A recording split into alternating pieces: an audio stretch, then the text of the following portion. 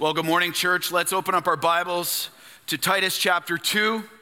Titus chapter 2, verses 1 to 8. If you do not have a copy of God's Word in front of you, just put your hand up right now. Our ushers are coming forward. We'd love to put a Bible in your lap so you can continue to follow along. Titus chapter 2, 1 to 8, and it's on page 579 in those Bibles that are being handed out right now.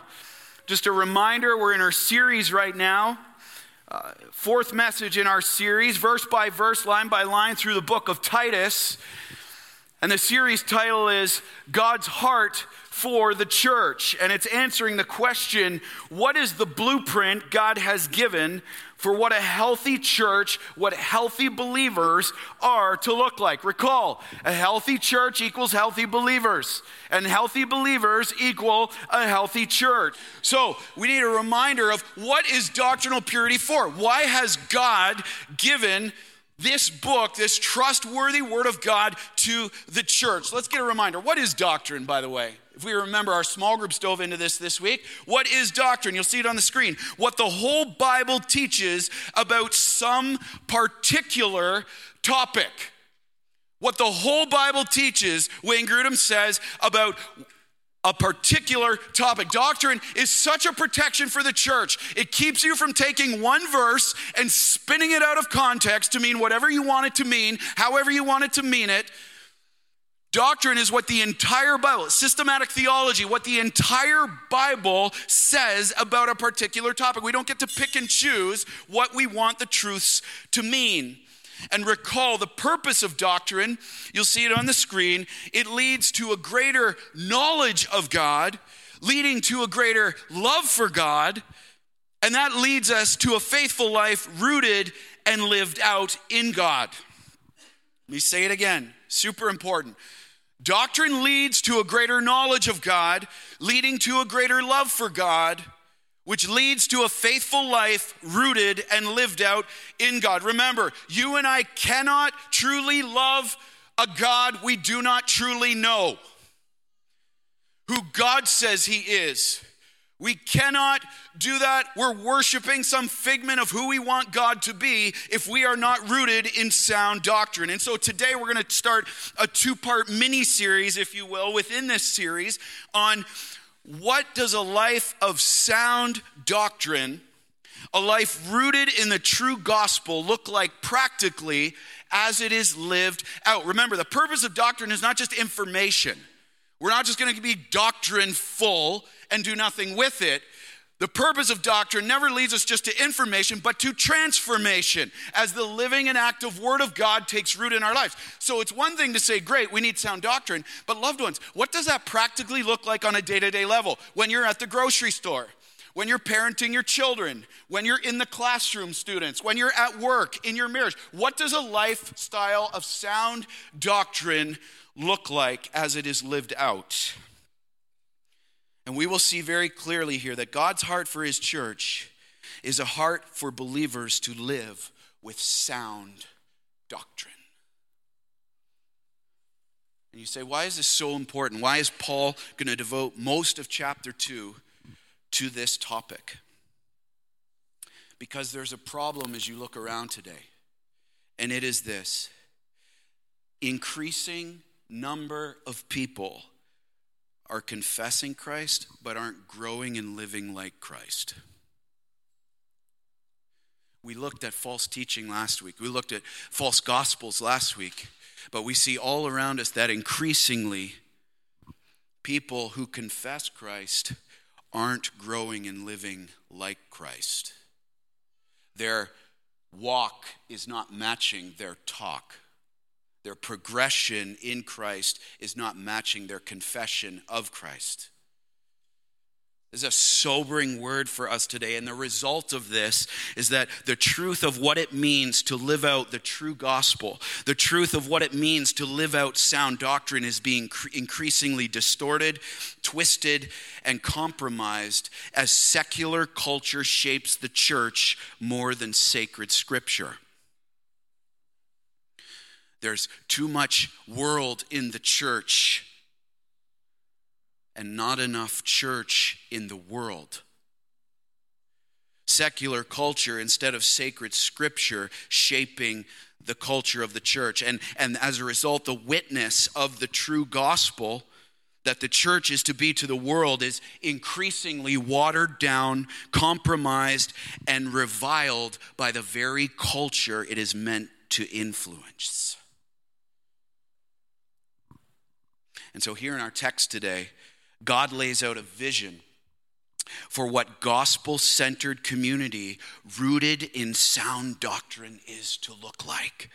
And we see two essential truths we must hold to, loved ones, to see the church built up, healthy, and rooted in Christ, so it will endure, not compromise, and be a faithful witness to the world around it for Christ. We see two essential truths here. And as we want to honor the authority of God's word, let's stand together as we read Titus chapter 2, verses 1 to 8. Teach sound doctrine. Verse 1, but as for you, teach what accords with sound doctrine. Older men are to be sober-minded, dignified, self-controlled, sound in the faith, in love, and in steadfastness. Older women, likewise, are to be reverent in behavior, not slanderers or slaves to much wine. They are to teach what is good, and so train the young women to love their husbands and children, to be self-controlled, pure, working at home, kind, and submissive to their own husbands, that the word of God may not be reviled. Likewise, urge the younger men to be self-controlled. Show yourself in all respects to be a model of good works, and in your teaching show integrity, dignity, and sound speech that cannot be condemned, so that an opponent may be put to shame, having nothing evil to say about us. Hear the word of the Lord, loved ones. And all God's people said, amen. You may be seated. Well, the first thing we see here in this section of text is this, that a life pleasing to God is rooted in sound doctrine. It affirms the lifestyle of the truth, gospel fruit. It affirms the lifestyle of the truth, gospel fruit. And the question that we are confronted with in these first 8 verses is this: right doctrine leads to right behavior. Where am I not living out the truth? Right doctrine leads to right behavior. Where am I not living out the truth? Look at verse 1. Paul's very clear. Remember, the tone of this book is very urgent. There's not a lot of fluff Paul's using. The church is in desperate need right now, so he just gets straight to the point. But as for you, Titus, teach what accords with sound doctrine. Let's get some context here. Context is key. The Apostle Paul, remember, he had planted churches on the island of Crete with Titus. Now, you'll see a picture of Crete. It's in southern Greece. There it is. You'll see it on the screen. All right, picture of Crete, and he's with Titus, who was his son in the faith. Now, also Timothy was Paul's son in the faith as well. Most likely had been led to Christ by Paul. And recall, the churches that he's planning here were now approximately 2 to 3 years old. Paul had left Crete to continue on another missionary journey. He leaves Titus to oversee the establishment of these churches. And he's just finished instructing Titus on how to deal with the false teachers that were rising up, called the Judaizers. Now you have to remember, the believers in these churches, they were brand new believers. They weren't rooted and grounded in sound doctrine. So they were being led astray by these false teachers, and we looked at those in detail last week. Because these false teachers are now rising up and threatening to divide or destroy the church. How? With corrupt doctrine, with teaching a false gospel, and living lifestyles that were no different from the culture around them. And remember, the thrust of Titus is to equip the church as an evangelistic witness. And so here's a problem. Because these teachers are living the very immoral life that was known in Crete to be living. The people of Crete had a reputation for immoral lifestyles, and the church was taking that on. And they were leading others astray with it, and thereby compromising that evangelistic witness of the church to the culture. And that's why Paul starts out by saying emphatically, teach what accords with sound doctrine. He says here, in light of what I've said about these false teachers, in light of what they're doing, in light of what's happening, and the lifestyles they're living, and the false gospel they're promoting, he says, you teach. That means, Greek word there for teach means to preach or to instruct what accords with sound. That is true, healthy, uncorrupted doctrine, as it applies specifically to the lifestyle applications that we are called to from it. Sound doctrine should not lead us just to information, but there's lifestyle application as there is lifestyle transformation. So what does it mean? He's like, Titus, you need to teach this. Teach what the life of a Christ follower is truly supposed to look like when it's founded on the truth of God's word. What is the life of a Christ follower to look like? Now just think about what Paul says here, okay? False teachers rising up in the church threatening to be divided. We saw last week complete families being overthrown in their faith as a result of this. And Paul comes to Titus and he says, here's the strategy. Here's the strategy of confrontation. Here's the strategy of how to contend for the faith. He says, you want to silence the false teachers? You want to have faithful, uncompromised evangelistic witness to the culture that's around you? Here's what you do. You preach. You preach and you teach what is in line with sound doctrine. Why? Out of all the things, he's like, here's 6 evangelistic crusades you could do, and you could take a stand and just discredit these false teachers. He says, preach and teach what is in accordance with sound doctrine. Why? Because we must understand what Paul knew here, that the most effective and faithful witness is the life of one who has been radically transformed by Jesus Christ. No question.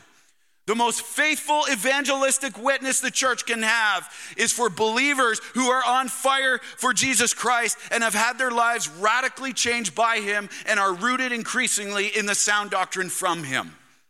No question. They are distinct from the culture around them, and this is the life that God uses to draw others to himself. Not one that tries to blend in, to be relevant. And you say, well, wait a second, how can this happen? I mean, we've made evangelism so hard. Made it so complicated. And yeah, there's a place for street evangelism. We did that as a church. There's a place for those things. But they cannot compromise for this. They cannot make up for this as our foundation. You say, well, wait, how can this happen? I mean, just preaching God's word? I mean, what can that do? Isn't this just information? Loved ones, listen, we must understand this. That Bible you have right in your hand right now, this is the living and active word of God. This is the all-sufficient, inerrant, living and active word of God that every time it goes forth, it will not come back void and will achieve the purpose for which it is sent. It is God-breathed, God-given, and God-glorifying.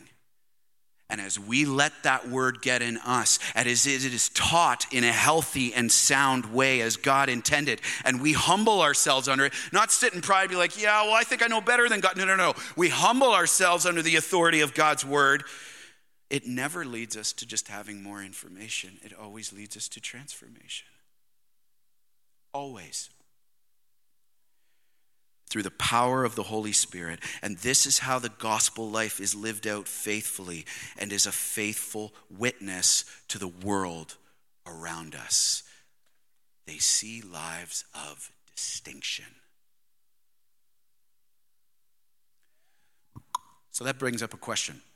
What does the gospel life, or a life rooted in sound doctrine, look like? And how is it lived out? And so what we see here in this next section of the text, we see 4 different groups of people across all different ages. Now here's the thing.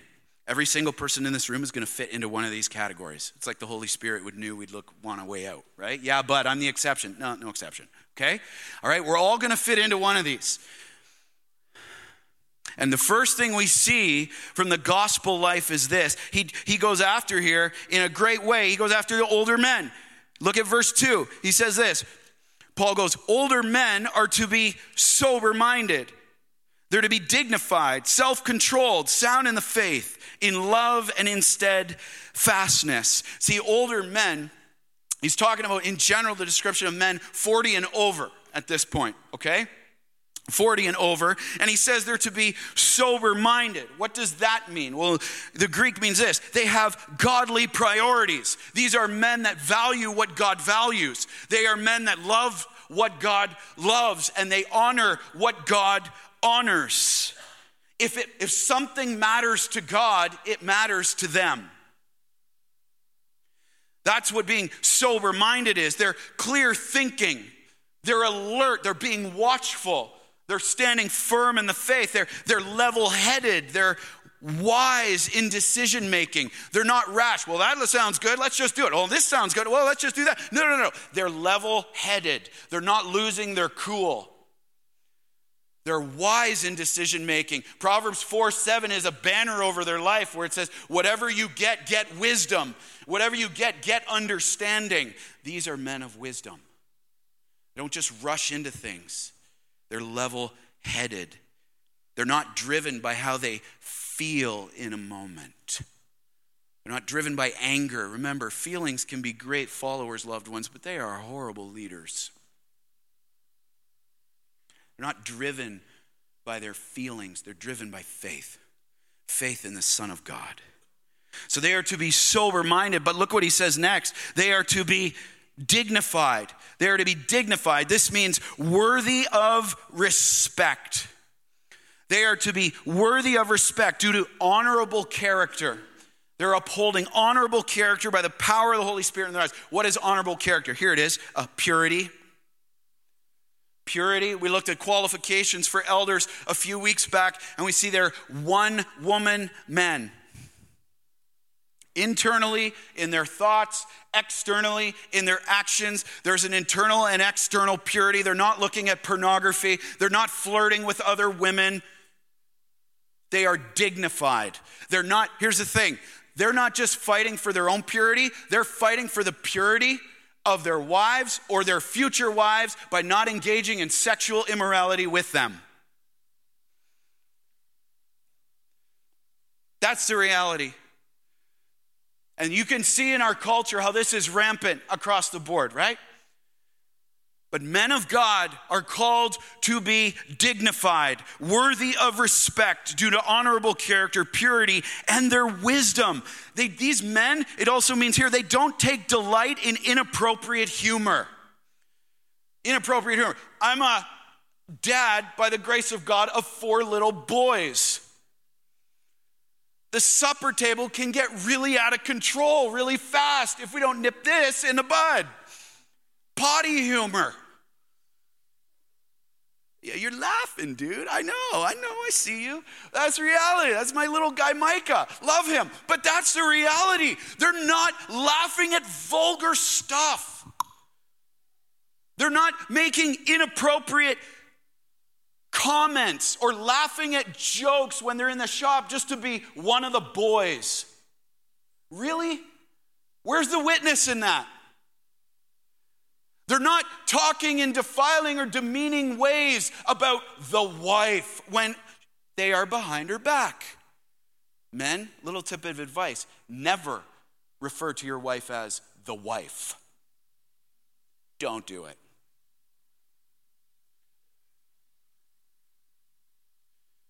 These are men are dignified. You look around the landscape today, there's a lot of boys in men's bodies. That's the reality. Where's the men in men's bodies? Where's the men fighting for purity, for dignity, for honor, for respect, for purity, for their families, contending for the faith? Where's that? Of course the culture wants to take the fight out of you and me, man. Of course it does. Because we're called to lead our families. We are called to fight for the purity in our marriages. And there's so many men saying, I'm a Christian, and yet they're not fighting for purity. They're not fighting for dignity. They're not fighting for the honor of Jesus Christ in their relationships. And the witness is compromised.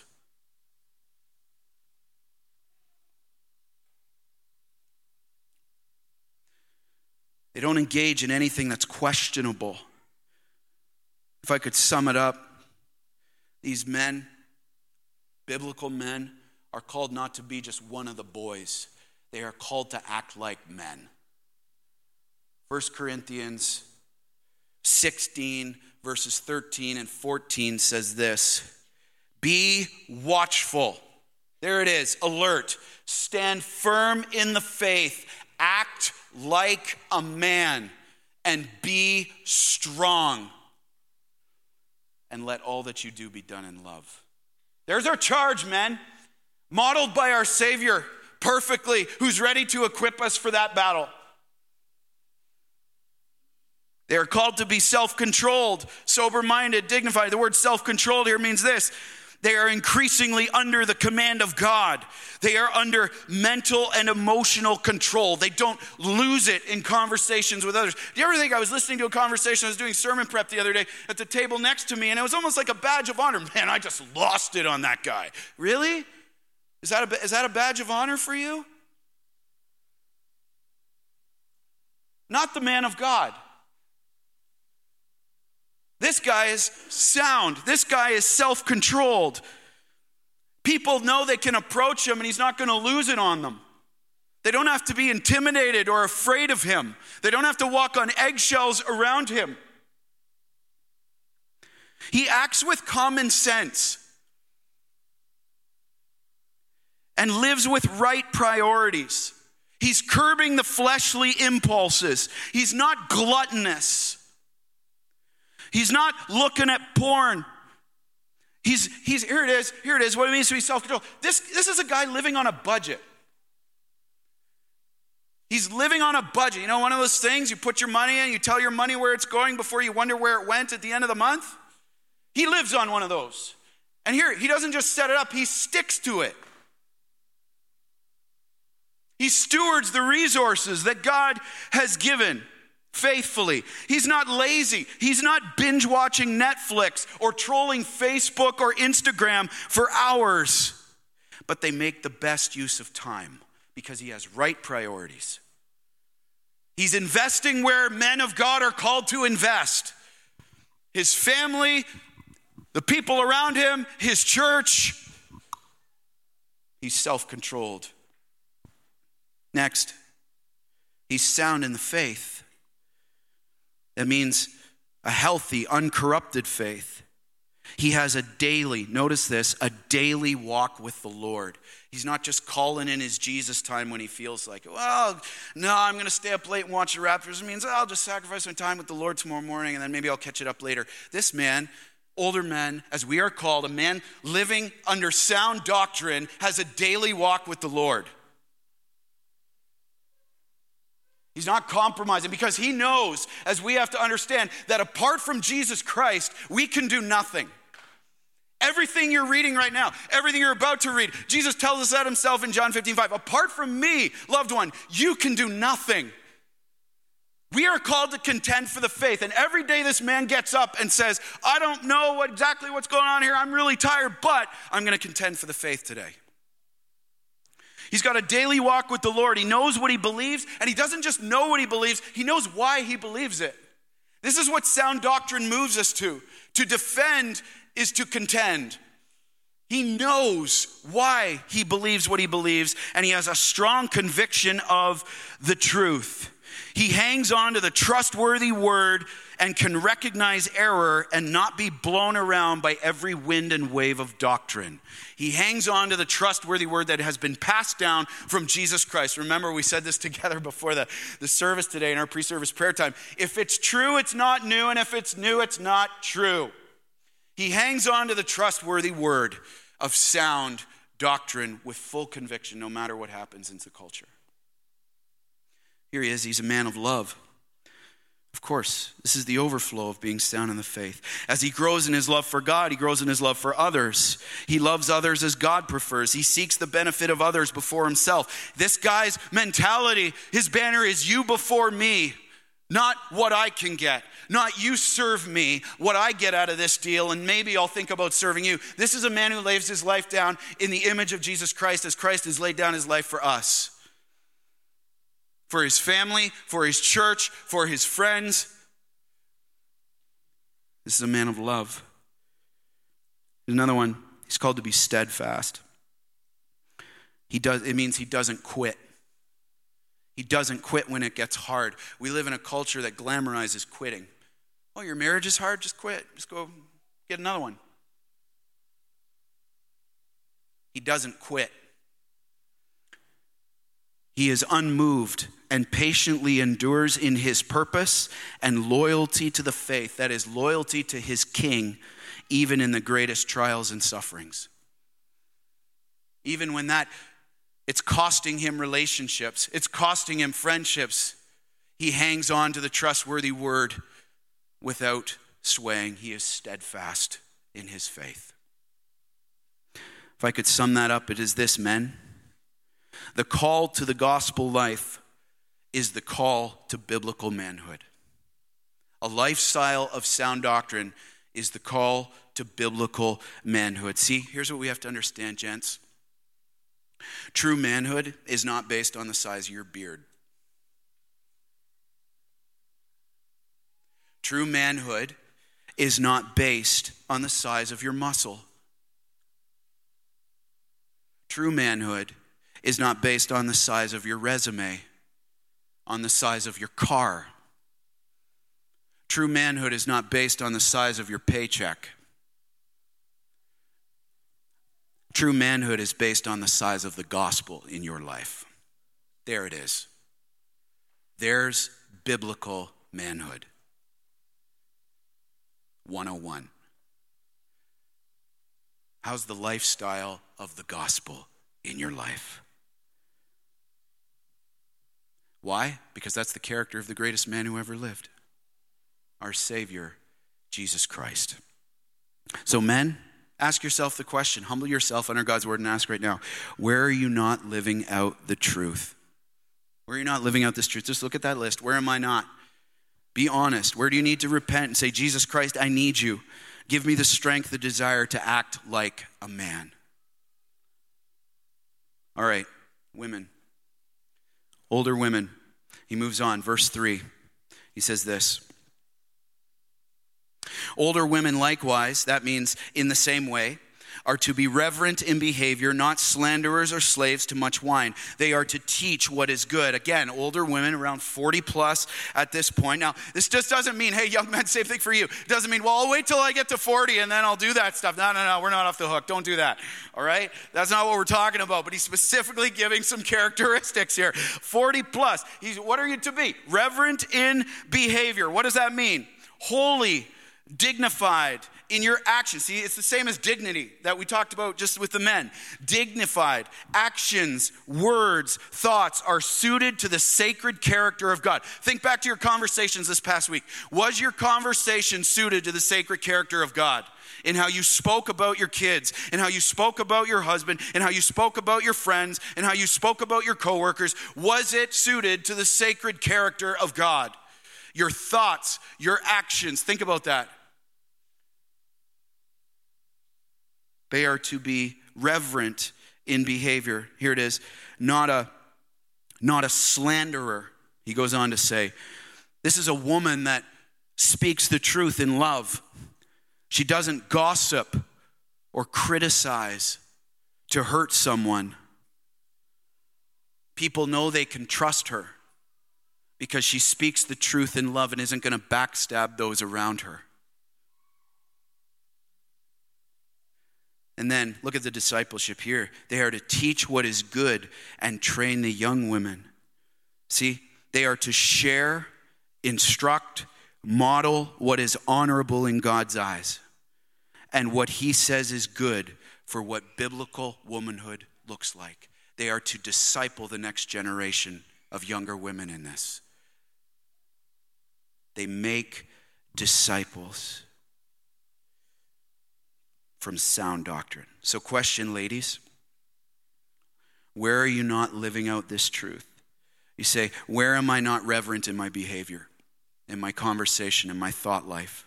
Young ladies, ask yourself. Young men, we all need to ask that question.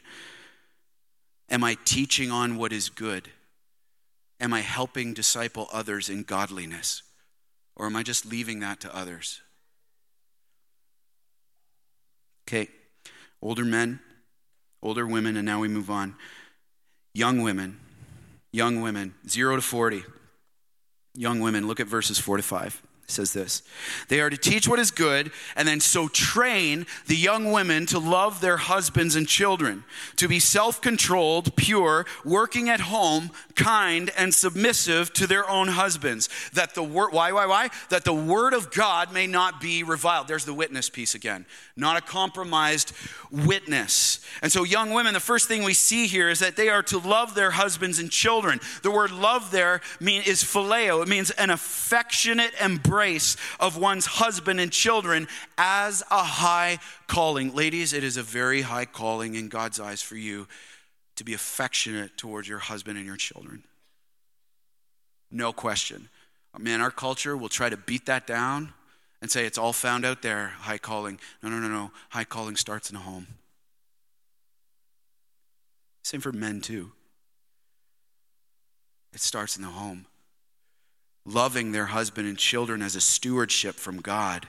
They are to love their children, here's the discipleship piece again, by teaching and modeling the gospel and discipling them in it. And they are to model for them a healthy marriage with their husband. What a healthy, gospel-centered marriage looks like. And from that, they are to be self-controlled. He moves on, self-controlled. Again, same thing as with the men. Curb one's impulses. Curb one's desires. Use common sense and good judgment in your finances. Use good judgment with your time, with your emotions. They are to be self-controlled. They are to be pure, it goes on to say. What this means is this: a one-man woman, internally and externally. Purity, devoted to one man. Not flirting, not seeking satisfaction with other men. One man, woman, sexually pure inside and out. And here's the thing, living, what that means, pure, living with modesty.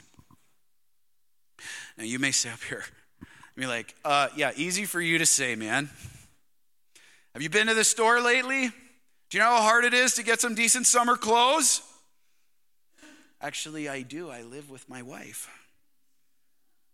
Ladies, hey, Grace, I know it's hard. I know it is. But it's worth it. It's worth it. It says, all hail the King, in a culture that is moving away from it. Fight for the purity of your marriage and your family, future marriages. Self-controlled, pure, and here it is, working at home. Working at home. That may feel like vinegar going down to some of us right here. Well, let's make sure we're not distorting that with culture's view of what this means. It means caring for the home. Inclined, the Greek there means inclined to domestic affairs. Now, when you think about this, you think of the homemaker images of the day. Well, I don't want to be barefoot and pregnant in my kitchen. Yeah, isn't that culture's way of doing that? There's your homemaker today. Is that the homemaker in God's eyes? Everyone say no. Oh, that was weak. Everyone say no. No, that's not God's image of a homeworker. Thanks, Mike. I love it, man. All right, but here's the thing. Don't misunderstand and don't let culture twist and distort what Paul is saying here. What God is saying to us today. He's not saying this. He's not saying women must only work in the home and that domestic activities must have all their attention all the time, 24/7. Okay? It's not what he's saying here. I'll show you why in a minute. So he's not saying here that women have the sole responsibility to do all the work in the home and that the husband and kids never have to do anything to support them. Dudes, do you know how to cook? Give it a shot. You say, I don't know how to cook. Ask your wife. If she doesn't know how to cook, get a date night, watch the Food Network, and then go try it out. Okay? It's not like, well, it's all my wife's job to handle the kids. It's all my wife's job to clean. No, pick up the broom and sweep. It's good. You got 2 arms. You're good. Start sweeping. No. Hey. We help out, husbands. We support. We lay down our lives. Number 3, Paul's not saying here that it is always wrong for women to work outside the home. He's not condemning working outside the home. Culture would have you believe that. Of course, is twisting a lifestyle of sound doctrine. He's not condemning working outside the home. Just look at the biblical precedent for this. Even in Proverbs 31, there's a woman working outside the home. He's not condemning it. There are plenty, I look around this room, and one of the things I love about planning this church here is the innumerable young women, older women that are so gifted. I look at all of our students learning and growing and being shaped in the talents and abilities that God has given them. He's gifted them to use those. He's not condemning them for it. He's also not saying that if a woman stays at home, she should just be watching TV all day. Let's watch The Price is Right and my soap operas. No. Let's look at Pinterest. No. Look what it says. Working at home. You are called to work. It's valuable in God's eyes. It is a high calling, regardless of what culture says. Who are we going to believe? What God says or what the culture says? One leads to life, one leads to death. It's honorable in God's eyes. Yes, it is a high calling to be changing a diaper. Yes, it is a high calling to be tucking a kid into bed or to cleaning up puke with your husband. It is a high calling.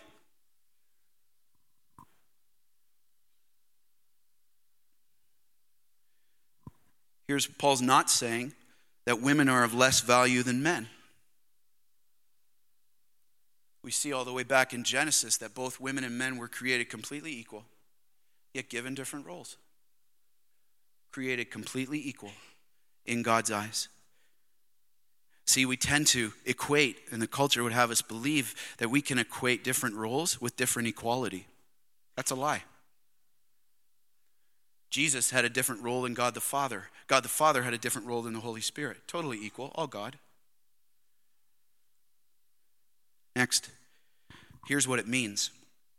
Women, not yet, women are to prioritize and preserve the home to ensure that their home is their priority and that the well-being of those in it is taken care of.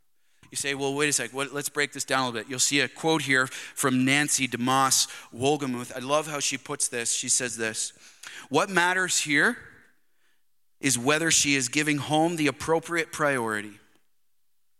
Is she fulfilling her God-given calling in the home, in the lives of her husband and children? Is she giving them more than just the leftovers of her time and attention? Is she investing her heart and best efforts in these priceless lives? Is she being diligent, productive, and intentional in the care and oversight of her home and in meeting her family's needs? Once again, God is not condemning working outside the house, but he is saying this, that the home needs to be a priority. And if all it gets are the leftovers, something needs to change. And this might present, I get this, this might present some challenges for you and your spouse. Be like, okay, so we take this before the Lord. What does this look like for us? And I encourage you guys to do that this week, loved ones.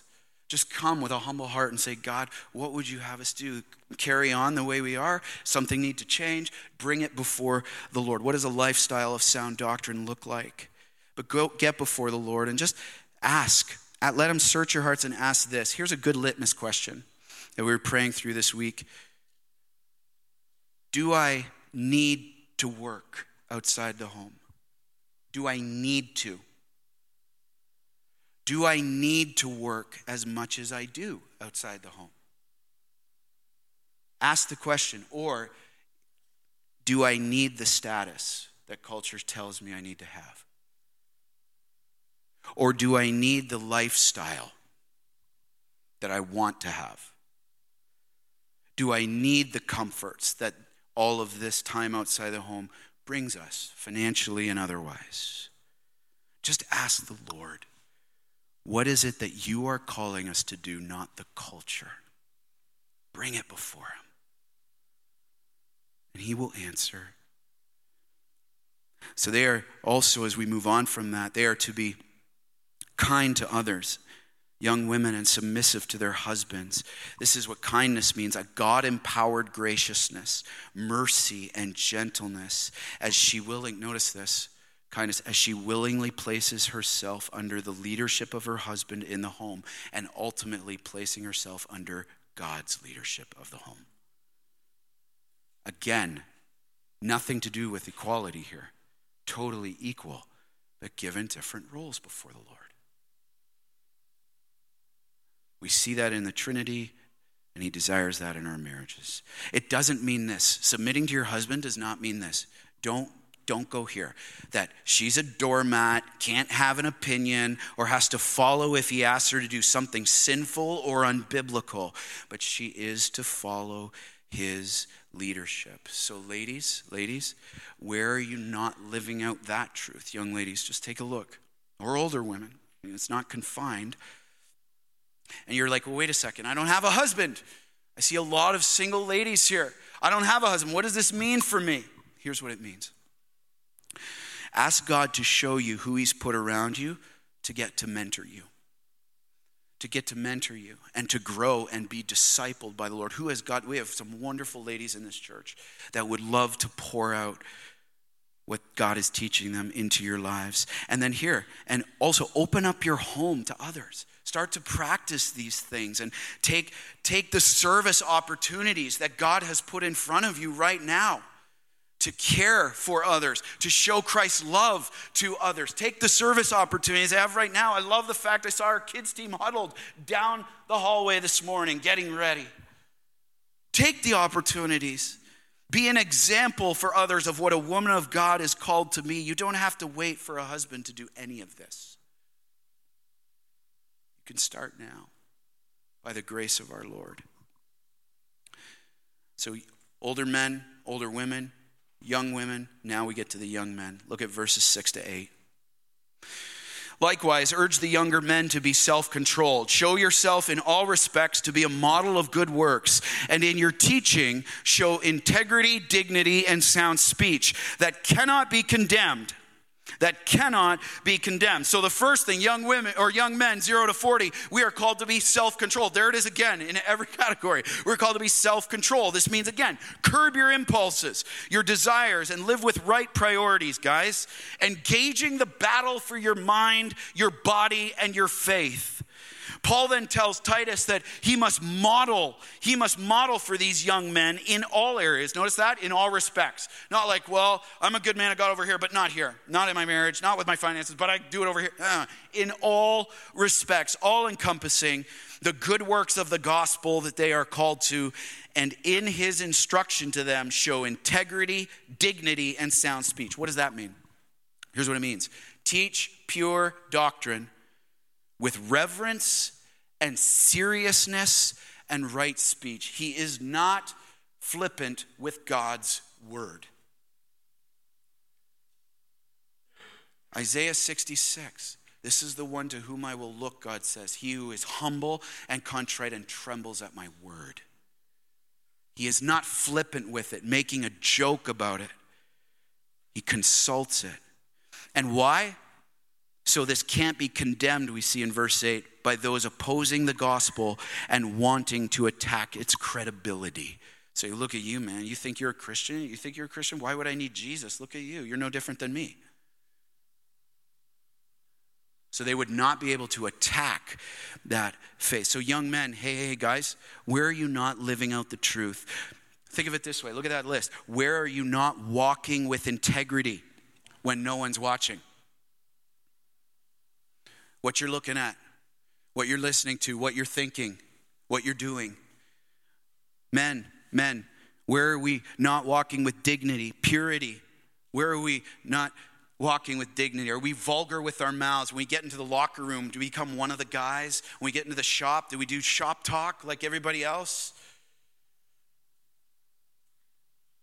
How about where are we not walking in self-control with our time, our finances, our health, with food? This is what it means, guys, self-control. Ask, where is the gospel life being distorted? And humbly, loved ones, this is for everyone, humbly ask him, ask the Lord, and as he shows you, don't fight it. Repent, it leads to life. Repent, turn away from that sin, turn towards him and ask for the grace, the strength, the humility, the power that Christ promises to give you and to all who call on his name. And you're here and you're like, well, I have no hope of doing this. And without Jesus Christ, you're absolutely right, you don't. You cannot live this way in a life pleasing to God without the power of Christ in you by saying, Jesus Christ, I believe you came to earth and died for me. Because I'm a sinner separated from you, but I need you as my Savior. You paid the penalty for my sin. Please, please forgive my sin. You are my Lord. And he gives you his power and his grace and says, loved one, there's no condemnation. You're going to fail at this. I don't know about you. Maybe it's just me, but I failed at all these things this week.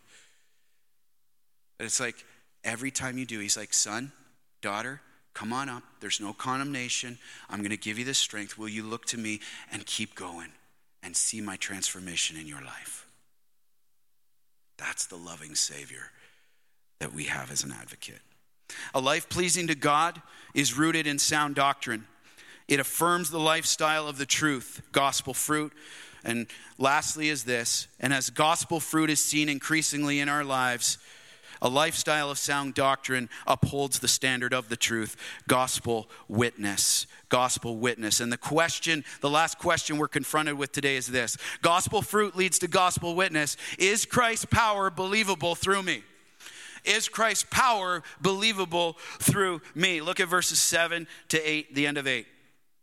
Show yourself in all respects to be a model of good works, and in your teaching show integrity, dignity, and sound speech that cannot be condemned, so that an opponent may be put to shame, having nothing evil to say about us. See, Paul then gives the reason that every believer is called to a lifestyle of sound doctrine. Faithful gospel witness depends on it.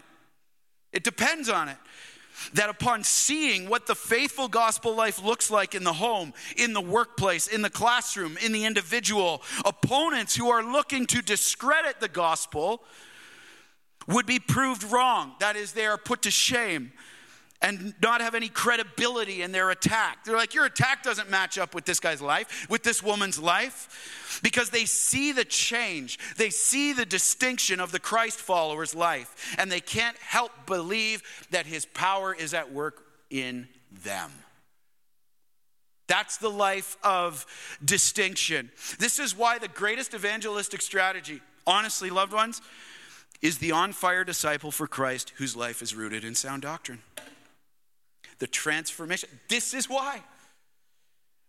One commentator put it this way. For a person to be convinced God can save from sin, one needs to see someone who lives a holy life.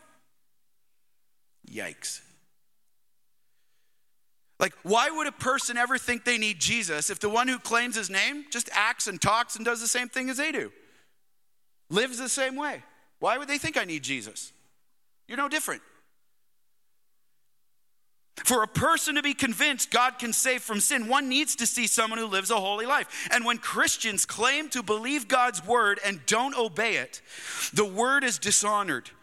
And many have mocked God and his truth because of the sinful behavior of those who claim to be Christians. That's the reality. Loved ones, this is rampant today.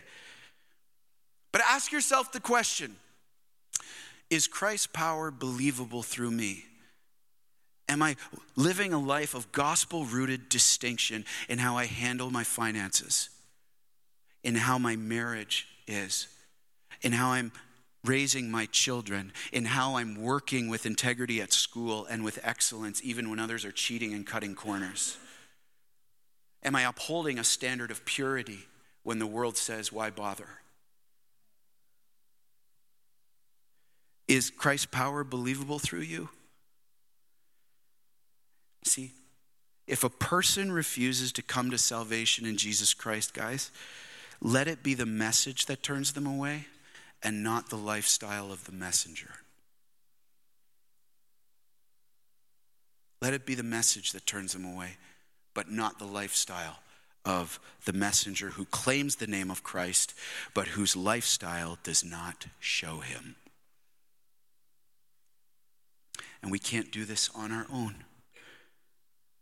God will not ask from you what he's not first willing to do in you, loved ones. Be so encouraged. And if you're here and you look at those lists, you're like, man, I am not living a lifestyle of sound doctrine. There's no condemnation for those in Christ Jesus. Take it before him. Let him restore you. Let him fill you. Let him guide you, and he will. This is why the faithful messenger himself, Jesus Christ, came to earth as fully God and fully man and lived a perfect life that was pleasing to God by bearing the full fruit of the gospel and upholding its standard of truth as the greatest gospel witness who ever lived.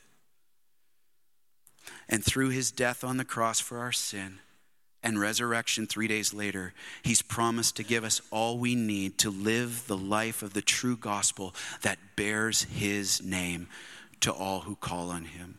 1 Thessalonians 5:24 says, he who called you is faithful. He will surely do it. Be encouraged with that truth.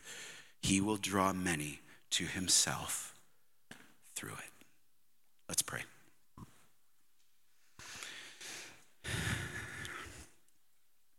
Father, I thank you for your word, and I confess, God, parts of this, it's so convicting, and some parts are tough to hear, but God, we see it, we see the need for it, we see what culture is promoting just isn't working, and we know that your word will prove true.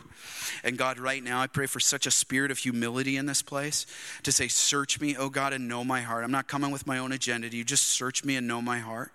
Show me, as an older man, as an older woman, as a younger man, as a younger woman, where am I not living out the truth in the power of the Holy Spirit? Where is Christ's power not believable through me? And God, as you bring those things to mind, I pray we'd be so quick to repent of them and know the comfort of the Lord, not the condemnation, but comfort that comes through repentance. And if there's anyone here that maybe has confessed Christ but realizes they're not saved, or someone who's never confessed Christ as their Savior, they would know they can't do this alone and they need you. Would they turn to you today saying, Jesus Christ, you are my Lord. My life is yours. Forgive me of my sin.